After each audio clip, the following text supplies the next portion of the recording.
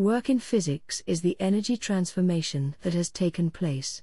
If you work hard in your science lessons, you will transfer lots of energy to your learning. Work is the term used in physics for energy transfer. As work is energy, it is measured in joules, J. 1 joule, 1 J, is the equivalent of 1 Newton meter, Nm. Whenever an object is moved by a force, work is done. As you reach up and put a book on a bookcase, you are doing work. The equation to calculate is, work equals force times distance, when work is measured in joules, when force is measured in newtons, and when distance is measured in meters. If you kick a ball 3 meters with a force of 3 N, what is the work? Work equals 3 by 3 equals 9 J. You have transferred 9 J of energy.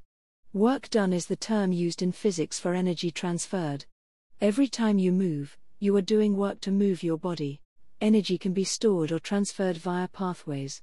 Energy is measured in joules, J.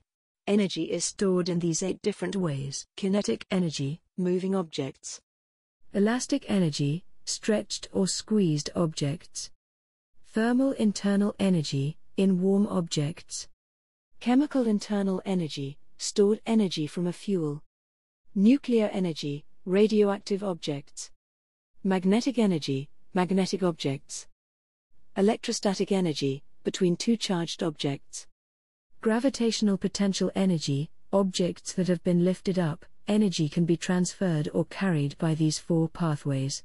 Mechanically, transferring energy over a distance using a force. Heating, if there is a temperature difference, then heat will move from a hotter place to a colder place. Electrical, carried by moving electrons in an electric current. Radiation, such as light waves, radio waves and microwaves, can be energy pathways.